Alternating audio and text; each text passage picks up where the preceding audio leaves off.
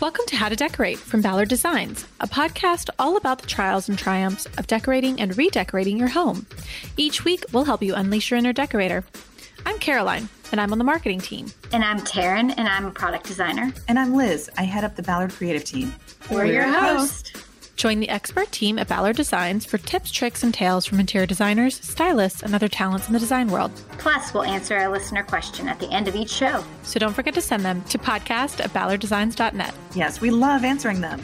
Now, on with the show. Our guest today is Sarah Lederman. She's an interior designer based out of New York City, known for her ability to mix patterns and meld modern and traditional elements into her projects.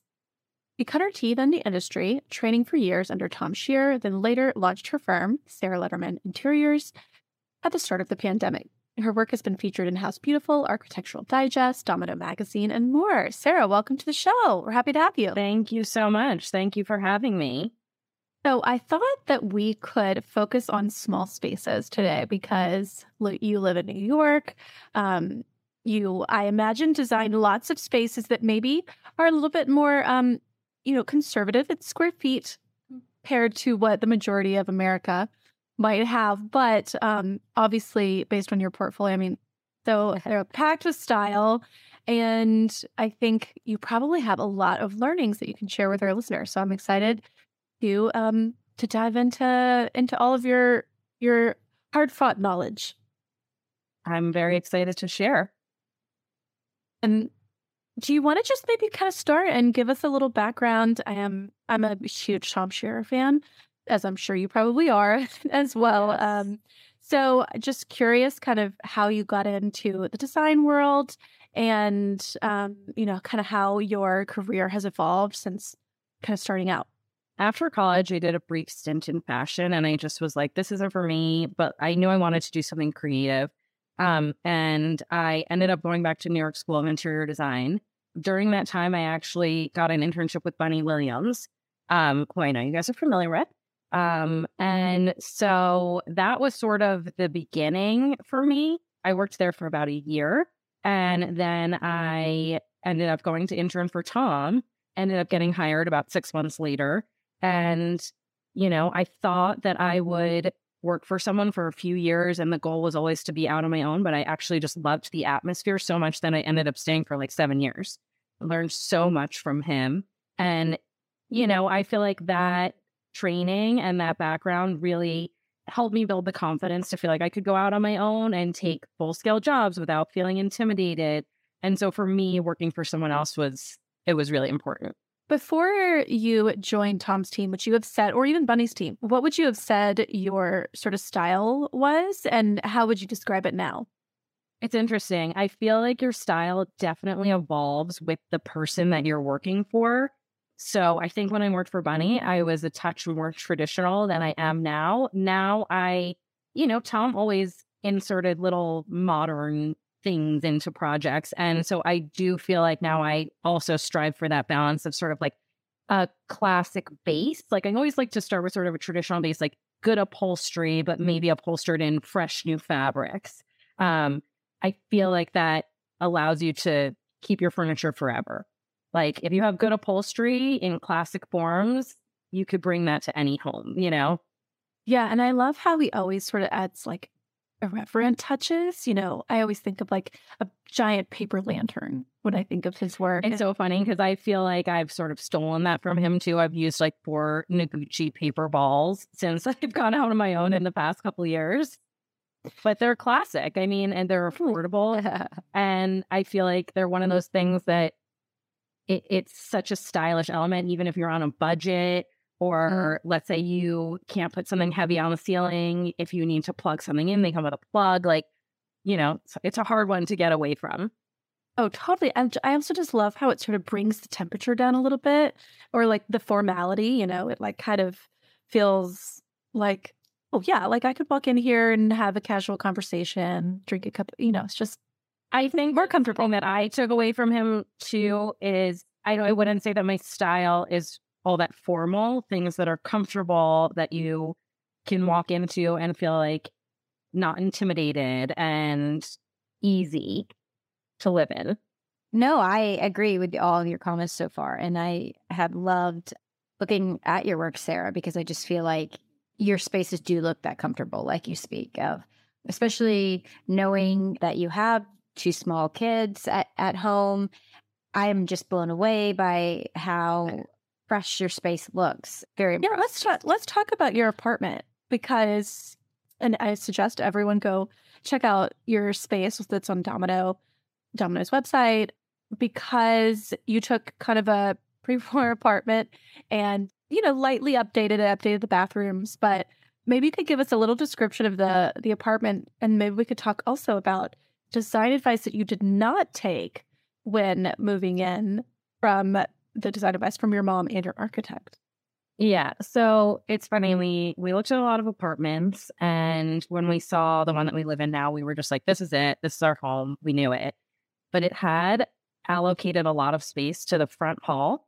And so the back is a little bit of a maze of bedrooms, and like our kitchen's in the back, and like there's a big chunk of real estate that is devoted to the front hall. And so everyone, I brought my mom, and she was like, you need to reconfigure this and like absorb some of that space into like real livable space.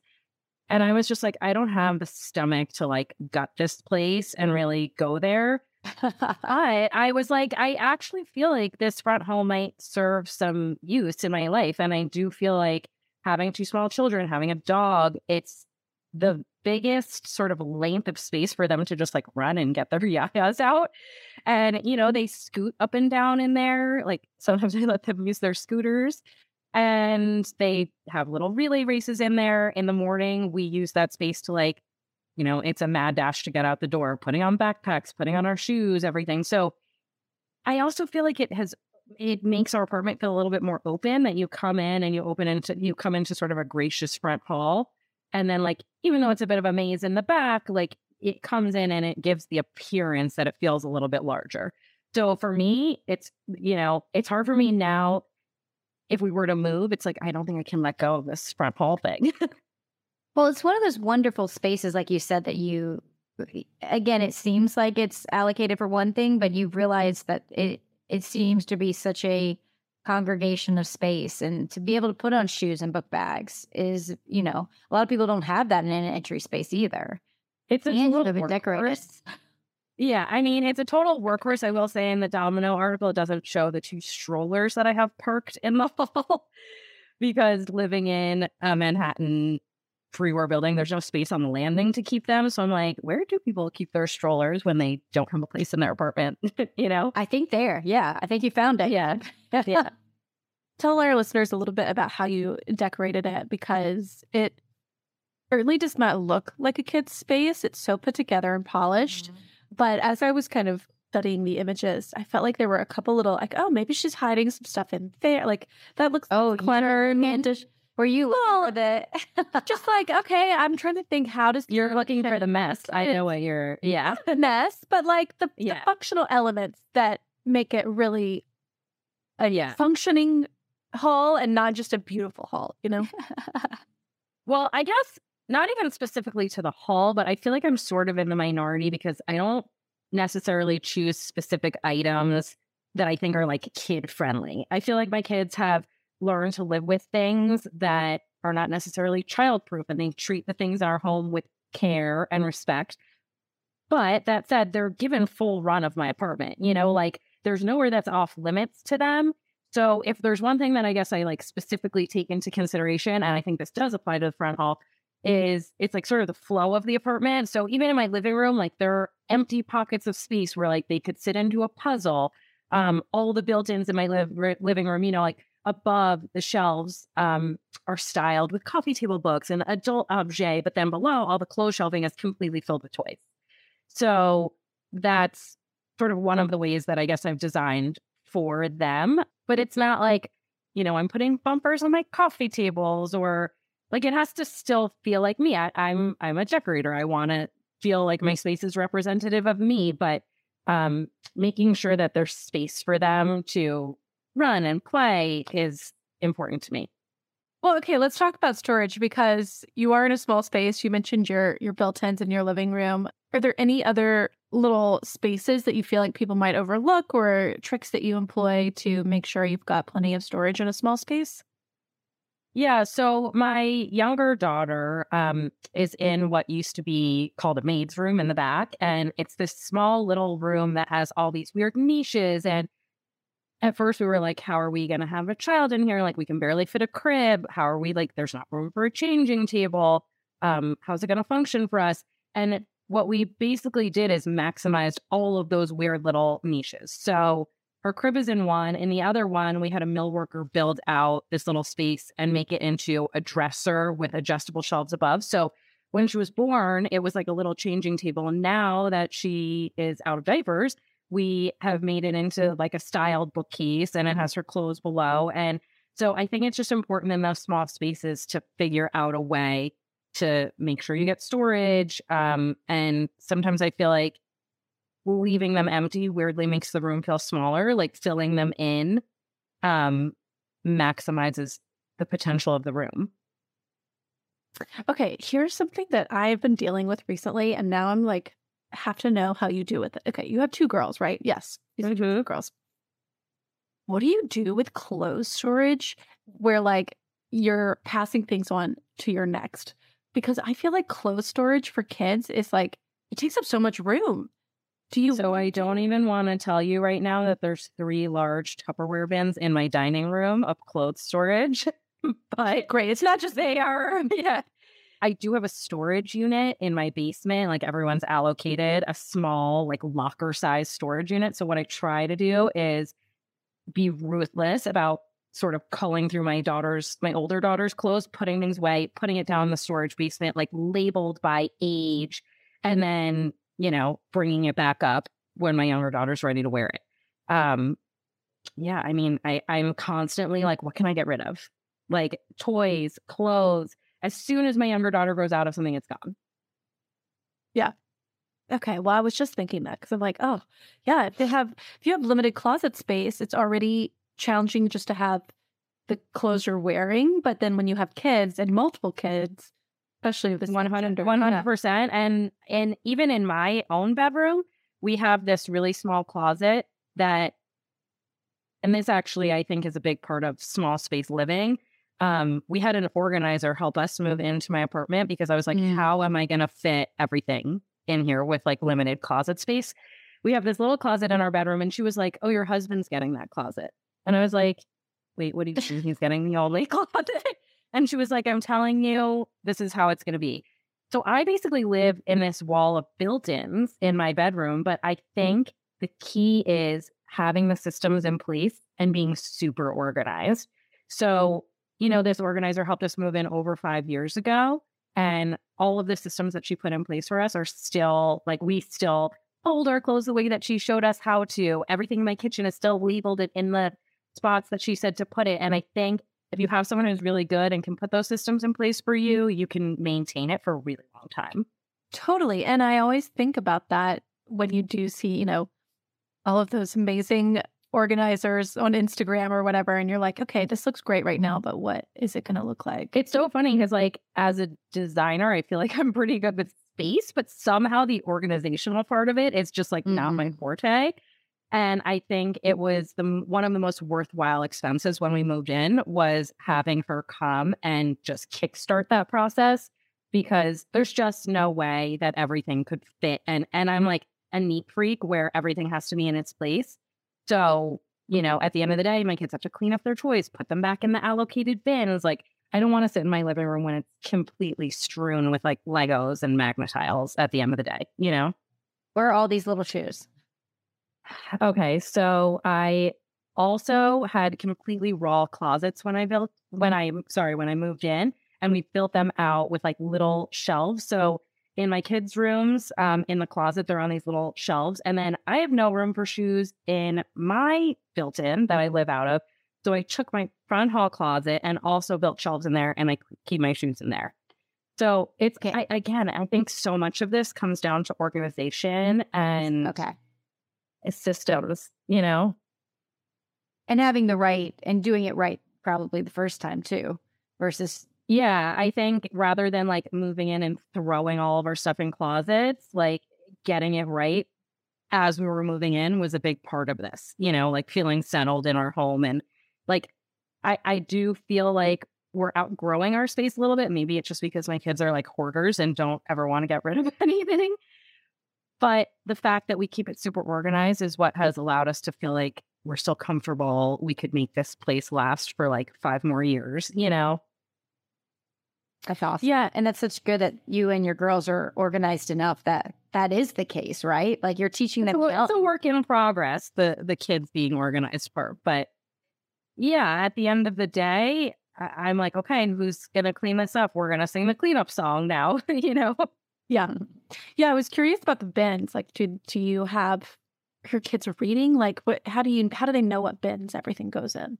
I think because we've lived here for so long, they know that, like, for instance, in my living room, there's like one of the built-ins underneath is filled with books. One is the Lego section. It's not even, they don't even have to read the labels. They just are familiar with where things go at this point. Caroline said that was a tip for her. She was like, out of my.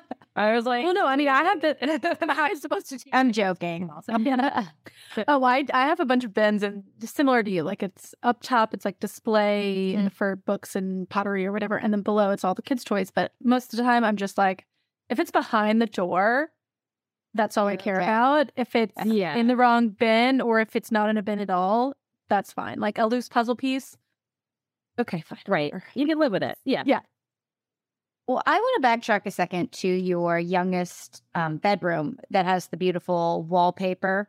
And again, you utilized every nook and cranny of it. You even wallpapered, like, I assume a support beam that was necessary, like in the wallpaper, which was amazing, by the way. But my real call out, I think, for even everyone listening, is your acrylic shelves that you have put in both of your girls' rooms over wallpaper look fantastic.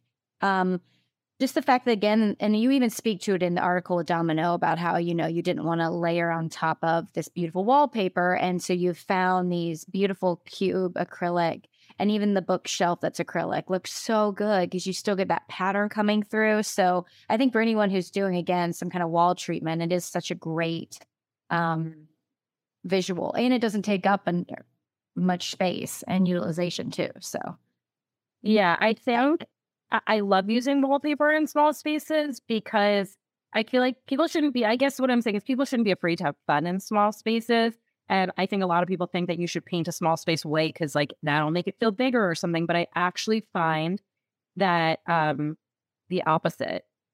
So like if you fully wallpaper a small space, it can make it feel layered, exciting, cozy.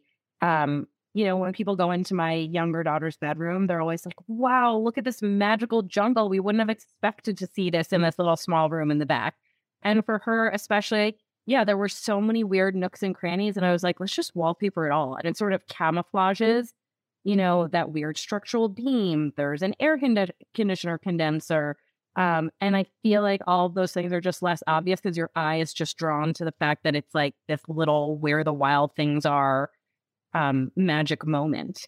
And then in terms of the acrylic shelving, I just felt like, you know what? I love my wallpapers that I chose so much. Why cover them up? And we needed some storage for books. And I love that. So in my older daughter's room, which has this like blue gingham wallpaper, she has these flat shelves and we displayed all of her books because it's really fun at night for her to be able to see all of her books out and choose which one we're going to read. She gets to choose 2 books a night. And then in my younger daughter's room, again, it was just like such a lack of storage. We needed a little extra shelving for toys and stuff. And it just doesn't take up much room visually. So it was a good solution there. Yeah, I love the note of wallpaper as camouflage. It hides all sort of weird little imperfections. And I totally agree about the wallpaper thing. It's like if it draws your eye to the walls, it almost makes the wall feel bigger or something. Whereas if it's just white and empty, I don't know why. It doesn't make logical sense. No, it does. It does. Yeah. And sometimes even painting, like leaning into a small space and painting it a dark, like, let's say you're going with like a dark blue or something. I feel like that can often make it feel bigger.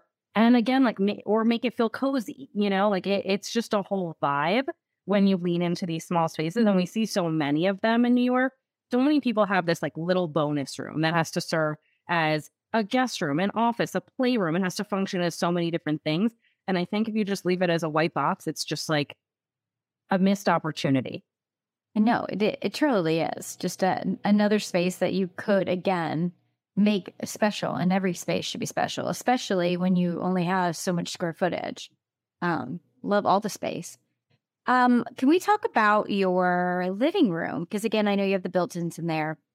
And somehow, again, in what I assume is not a very large room, you have fit 6 chairs. So I wanted you to talk about scale, because I was like, that's amazing. Or not 6. I apologize. A sofa and 4 chairs. And I apologize. I was counting like butts.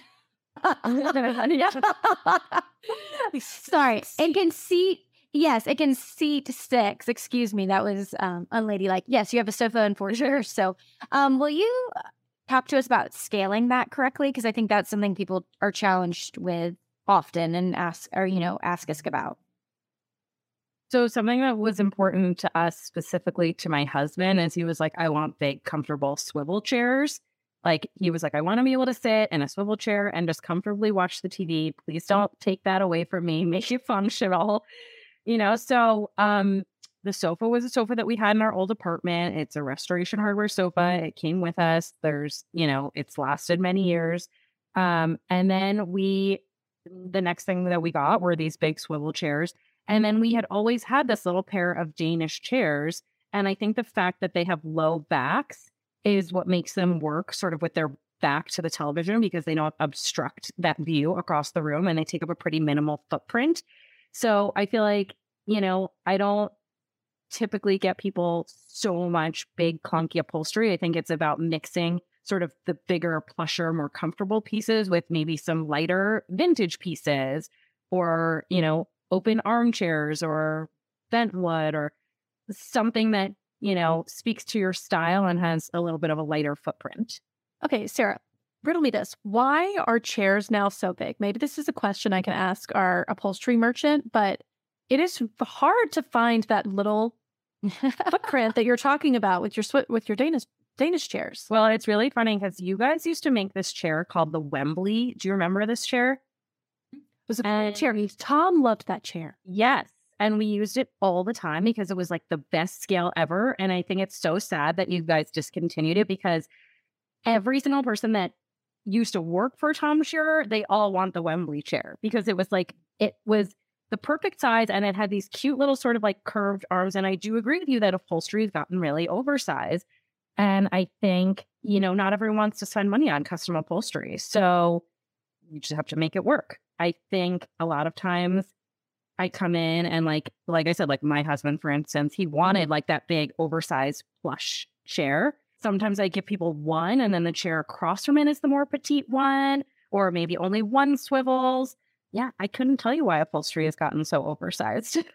I'm going to mention that to our merchant and be like, hey, when you bring the Wembley. Bring back that Wembley chair.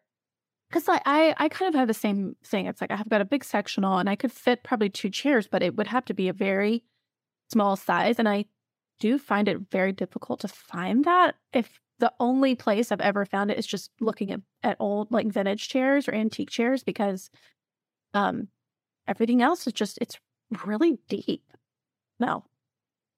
I was hoping maybe you had some secret source. I wish I had I mean, my secret source is custom upholstery, but it's like, it's not in everyone's budget to do custom upholstery. Yeah. So you can do anything if you make it custom. But my clients live in more of a mix and match world, where we're getting some custom stuff and some stuff from catalogs, and like usually not everything is custom. So it's sort of like, where do you want a custom sofa, or do you want to get a sofa from a catalog and maybe we get a custom chair and get it in a beautiful COM print, customer's own material, and we can buy it, and like that's where you put your sort of mark on the space. But it's usually not everything custom. So yeah, it's figuring out what pieces are you going to get that you can make smaller, and what pieces are you going to get that, you find and they happen to work in a space.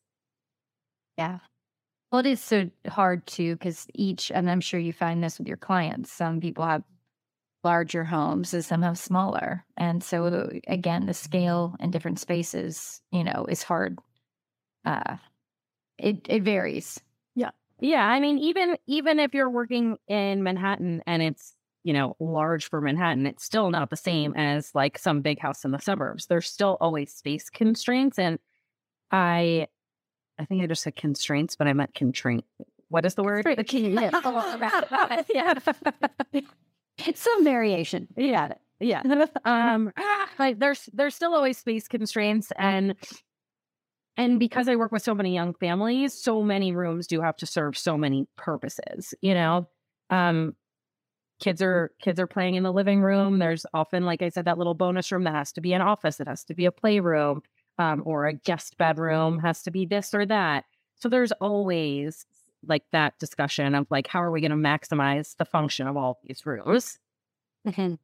Yeah, I wanted to actually ask about your living room more in the context of like you only have one living room and how to make it like, I love the idea that it's, dressed up and polished enough for entertaining, but then, livable enough to where, like you said, your kids are playing with their Legos on the floor or whatever. Are there any, is there any advice that you would give to someone who was trying to sort of check off both sides of the I think materials are a big thing. So, I have a performance velvet on my sofa and it still looks like it's in great condition.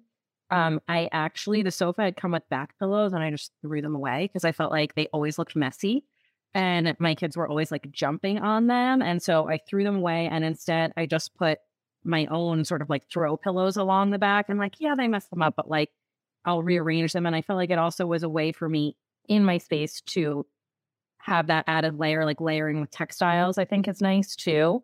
And stain treating everything. I stain treated those two big chairs because like I also have a dog and he sits on one of those chairs all the time. I have a wool rug because it's easy to clean. So it's not like we're living this like perfect life over here. My kids are not like complete angels. Like I let them sometimes have snack in there and I just don't worry too much about the fragility of the materials. But to your point, you don't have to because you planned in advance and kind of invested smartly in. I mean, listen, I still used a beautiful fabric that I had always wanted to use on those two chairs, but we made sure to stain treat them. And I feel like velvet is an elevated material too. So I think just being thoughtful about what you use, it can still feel, chic and pulled together while having children live in your home.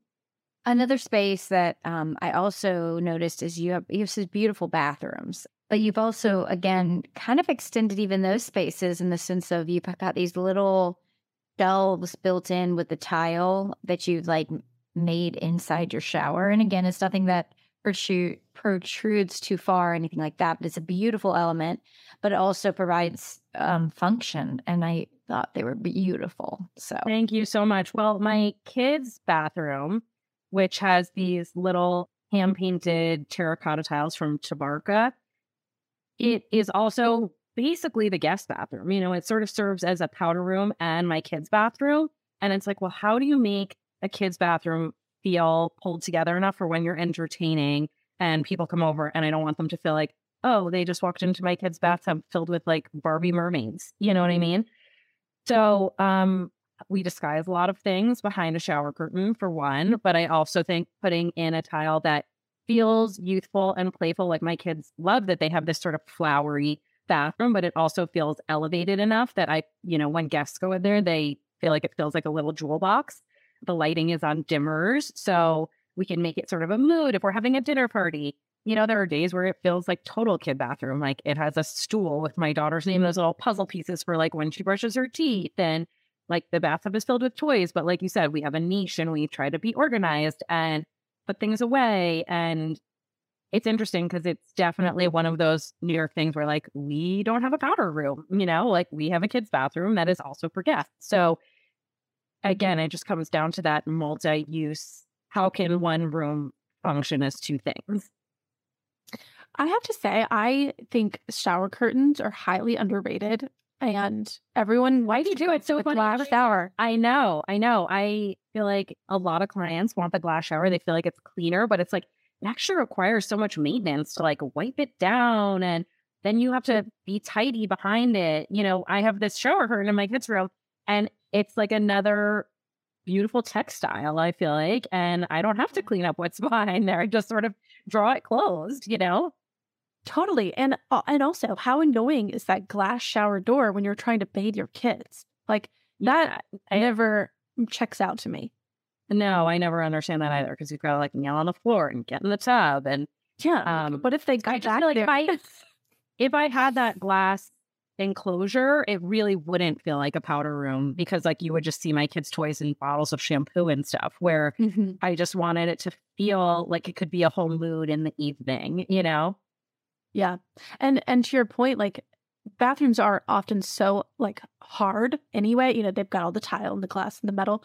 And so we're always talking about ways to add softness. And so yeah, I mean, I think also the sconces help in there, because we have like these little woven paper shades. So not everything feels so hard. I feel like we added a lot of things that sort of soften the room. Yeah. No, totally. And the shower curtain is just another way that other people can do it. But nobody ever wants to use a shower curtain.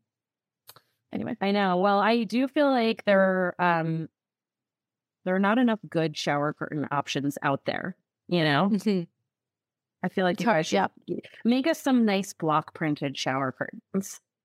Yeah, I love that. I agree. It's like they're always just plain white. I'm like, I want something a little jazzier.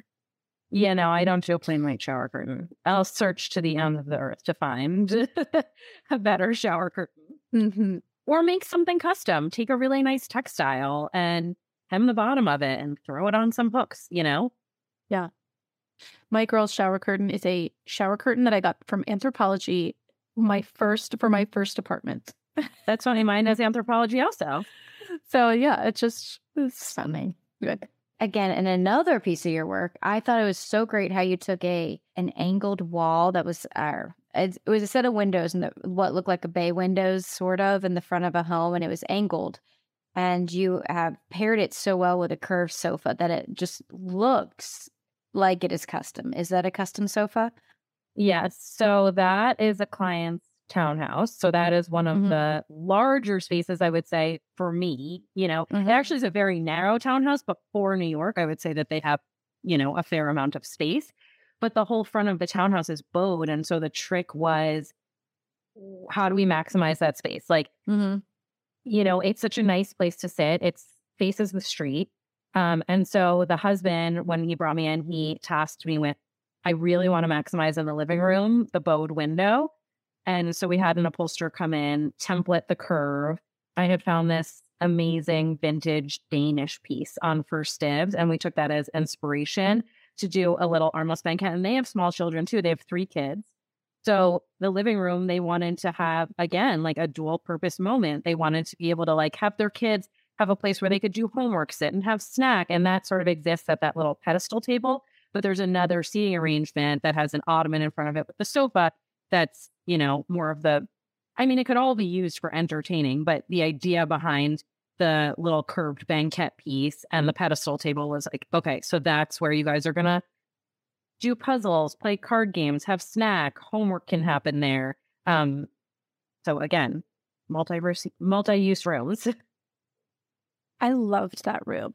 I loved the color palette, you know, kind of that mustardy yellow with the, would you call that teal green or like kind of a green? I don't know. Maybe it's sort of a blue green. It's sort of a blue green. It's an auto line fabric that the green sort of comes from. It's this British textile designer that I love.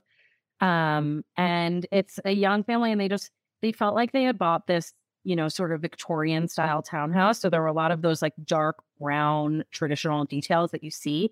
And they wanted to preserve those details, but they were sort of like, how can we make it still feel fun and like a young family lives here? So my way of doing that is saying, okay, I hear you. We're not painting over the brown woodwork, but I think we need to inject pops of color where we can and make it feel like fun and exciting and lively. And, you know, I feel like it always feels like spring in that room to me, because it has that Lake August fabric with, I think it's called nasturtium. It's like those little orange flowers, and it has like that poppy stripe. And it across from that room is their dining room. And that's also wallpapered in like a leafy wallpaper that's green with little yellow birds in it. So I feel like both spaces sort of play off of each other and they feel light and fun, despite the fact that there's a lot of like heavy dark brown woodwork in both of them. Mm-hmm. Yeah, it was such a fun, it felt fun and lively and lighthearted. That was so pretty. It's kind of funny to think about, like, you know, you sort of, I feel like there are sort of two ways to go about your living space when you have kids. Either you kind of want this sort of these adult spaces, then you have kid spaces, but you've kind of created this, I guess, balance where they are both.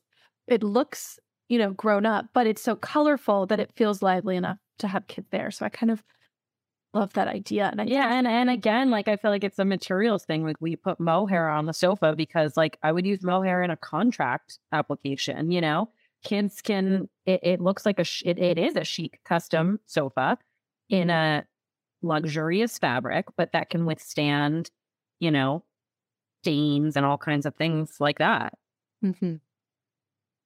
It's so great looking. I feel like everyone needs to go look at your portfolio. Thank you.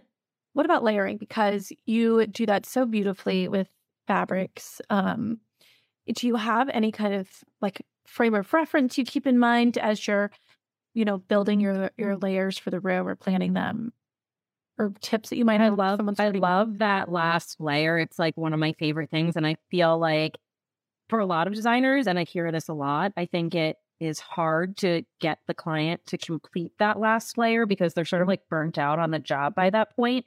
And it's like, do you have to show them each coffee table book that you want to purchase or each vase or each whatever? And so at some point during the pandemic, I was, everyone was home and I was like, I have this idea for a secondary business. And I started just buying accessories and I now have them in my office and I do sort of like by appointment sales of accessories as like a secondary business.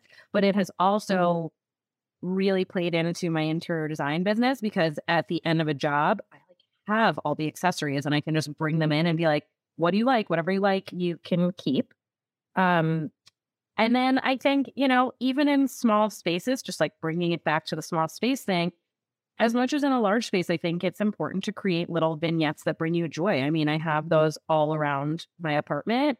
And I think the key is that it just needs to be really intentional. And like, once you're done, so I like have accessorized my apartment and now like I see things that I like sometimes, but it's like, no, you're cut off. Like everything looks as it should. I often try to put one more thing and I'm like, no, like it can't take one more thing. So it's like, you can't really be a collector. You know what I mean? You have to just be super thoughtful and intentional when you live in a Manhattan apartment and say like, okay, this looks great with this coffee table book and this candle and this vase. And now I'm done and I'm not touching it anymore. Yeah. I feel like when you live in a small space, the collector thing is tricky because you've either got to stop or you've got to get rid of something. And Right. Like I got to a place in my apartment where I was like, I'm sad. There's nothing left to buy. You know what I mean? But like, it's done. It's done. At a certain point, you just have to walk away and be like, it looks as it should. And anything more will make it feel messy and cluttered, Yeah. It's hard. how do you know when you've reached your cutoff point? That's a hard one. I feel like that's just like trade secret. You know what I mean? Like, or like, I just feel it. I'm just like, I just look at it. I'm like, no, I feel like my stuff is eating me. You know what I mean? Like, you can't have too much stuff out. It's really nice for me in my apartment that I have these built-in bookshelves because that allows me to change things up when I feel that like itch to, judge. Like when my husband's like, did you move something again? And I'm like, yeah, but I didn't buy anything. I just like moved this one into this, bookshelf and moved those books over there. And actually I decided that maybe they should be by category instead of by like whatever, But yeah, I think it's really important to recognize when you're done because there's a fine line between being accessorized and cluttered. And it's hard for me to say exactly what that is. Mm-hmm. You can feel it though. You can feel it. You can feel it when you walk into a space and you're like, okay, you need to get rid of like 10 things. Yeah.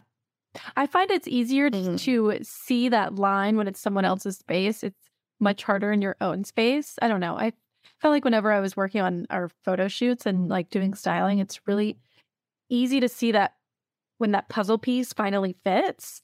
But like when it's in your own home, like your judgment is just clouded a little bit, you know, because you're sentimental about things. And you're also thinking like, well, I paid, you know, whatever amount for that thing.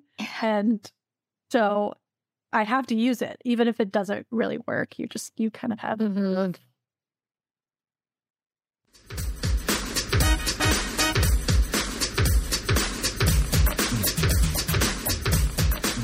Okay, I think we should do a decorating dilemma. We have a question from Jenna. And this is a really good one. So I'm excited to go through it. Okay. So it is long. So everybody strap in. I'm going to read it and then we'll answer. Hi, Ballard Designs podcast team. I'm a longtime listener, but this is my first time sending in a design dilemma.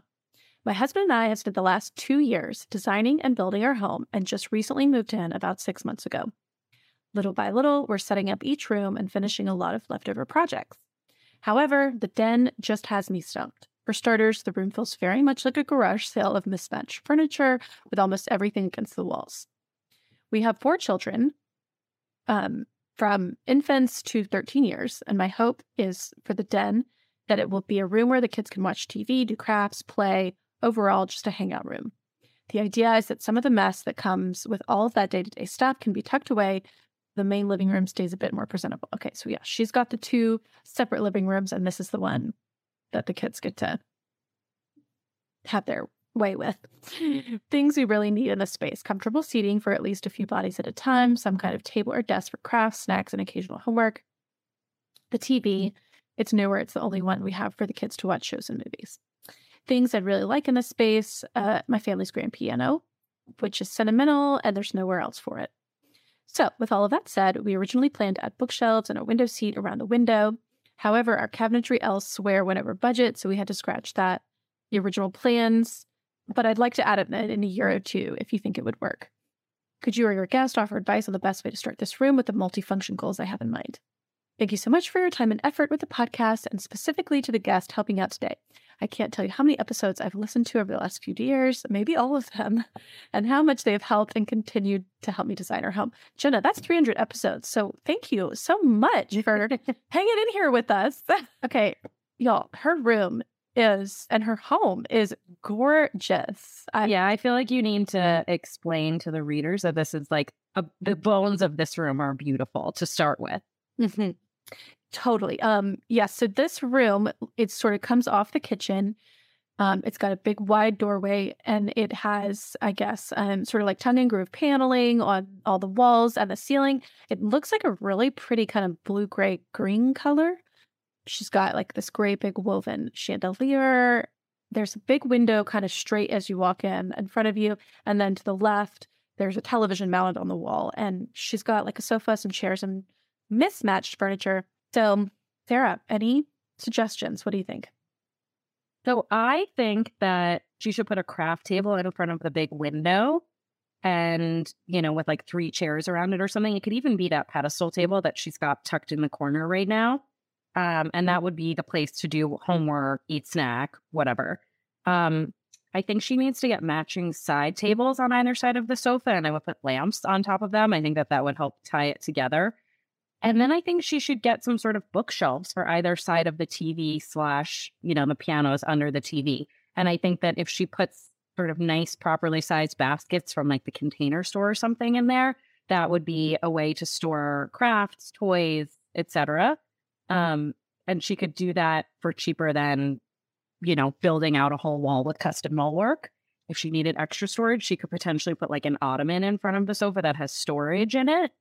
I think one of the biggest things for me is that the rug feels a little bit undersized. And sometimes I feel like an undersized rug actually shrinks the space, and that a larger area rug would make it feel bigger. So that's like one of my big takeaways. And then I think she just needs finishing touches, like, a cool big piece of art over the sofa, and like it could even be homemade kids art that you frame in an interesting way or something. Like, it doesn't have to be an expensive thing, but I think something large scale over the sofa would help that room. Maybe some fun pillows on the sofa.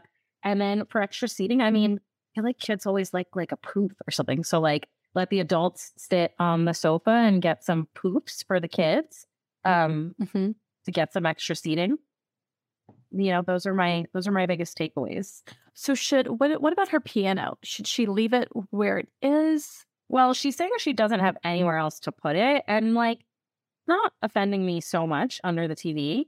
I think she just needs to maximize that wall to put storage on either side of it, because otherwise that's when the clutter comes. I feel like she needs baskets and somewhere to put like art supplies, homework stuff, toys. So I think if she had a tall pair of bookshelves on either side, she could accomplish that. Okay, what if she kind of did what you did for your clients in that townhouse? She used her sort of round pedestals table in front of the window, like you said, but then she added like a banquette or something, or like a low upholstered It's bench. hard for me to tell what the sill height is. I certainly would, eat into any window space. That's true. She could potentially put a bench, but I do feel like she would have adequate room to put like, one chair on one side of the windows, another chair on another, and then a third one that's sort of like in the room. And it could be like a square table that one side is pushed up against the windows or something, Yeah. So it sounds like you really just, it's the finishing touches here. It's not necessarily getting all new stuff. Except we're going to create bones. You're right. I think she needs some storage. I think the side tables are mismatched. And to her point, I think the thing that could tie this room together is a matching pair of side tables and maybe a matching pair of lamps. And then again, finishing touches. A bigger rug, a big piece of art, some cute throw pillows, and storage. Yeah.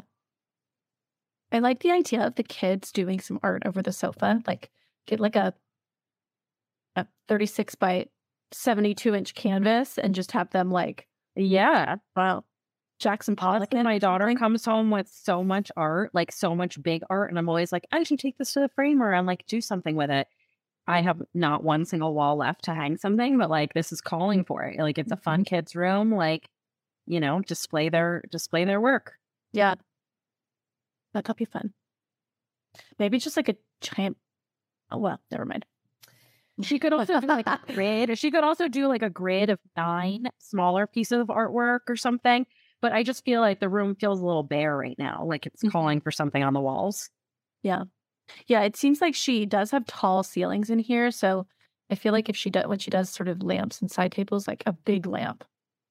And yeah, to your point, like a big piece of artwork or grouping, just because I think that sofa looks so tiny on the wall, I don't know if it is just a small scale, but or maybe I also was thinking like, could she get a bigger sofa? But I do think she will need a pair of side tables, and it would be nice to have a pair of lamps in there. Yeah, just to tie it all together. The sofa isn't really, I think the sofa she could keep. I think for me, the bigger problem is the undersized rug. Could she just do like a very large natural fiber underneath it? Or do you think just one really big is the better? I think that I'm like, my employee always says to me, she's like, you hate that layering look. And it's like, I just sort of do. I don't know why. I don't think it does anything for anyone. Like, why do you need 2 rugs? I prefer, if she put like a large sisal or something in there, perfect. Yeah, so maybe just relocate it because it looks like a pretty rug, but maybe just move it somewhere else. Right, agree.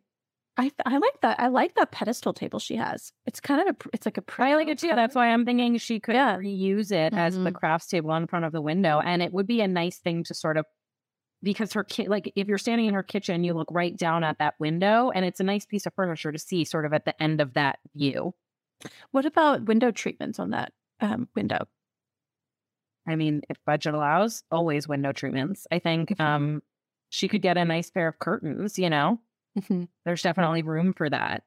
I think get a nice unlacquered brass rod and some pretty curtains in there. And that could for sure be a really nice layering element, potentially taking the same fabric as the curtains and making a couple pillows for the sofa, Mhm. Those are sort of the finishing touches that I feel like make your space feel a little more decorated.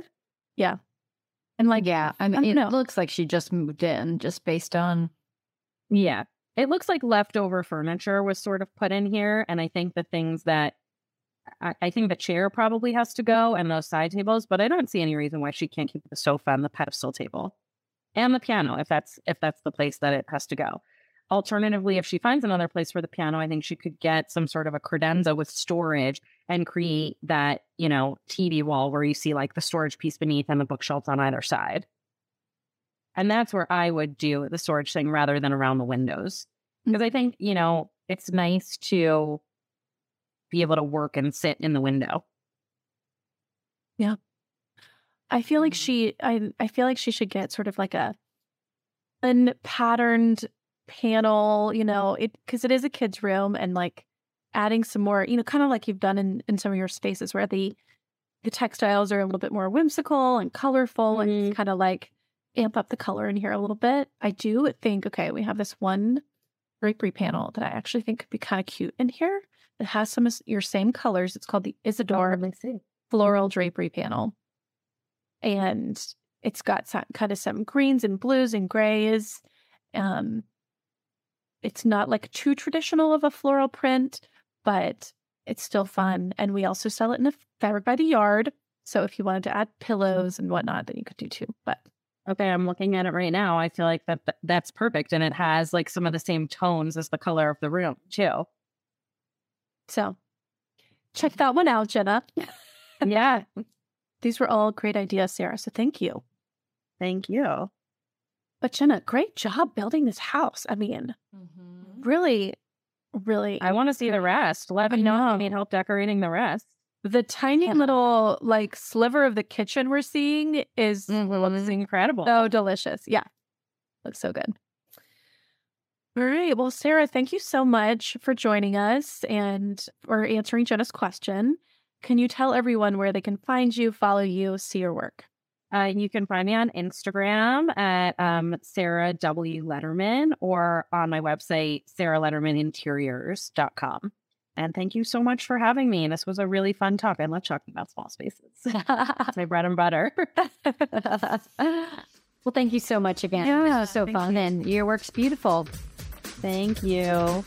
And that's our show. You can find all of the show notes on our blog, howtodecorate.com/podcast. To send in a decorating dilemma, email your questions to podcast@ballarddesigns.net so we can help you with your space. And of course, be sure to follow us on social media at Ballard Designs. Don't forget to subscribe wherever you get your podcasts so you never miss an episode. And please leave us a review.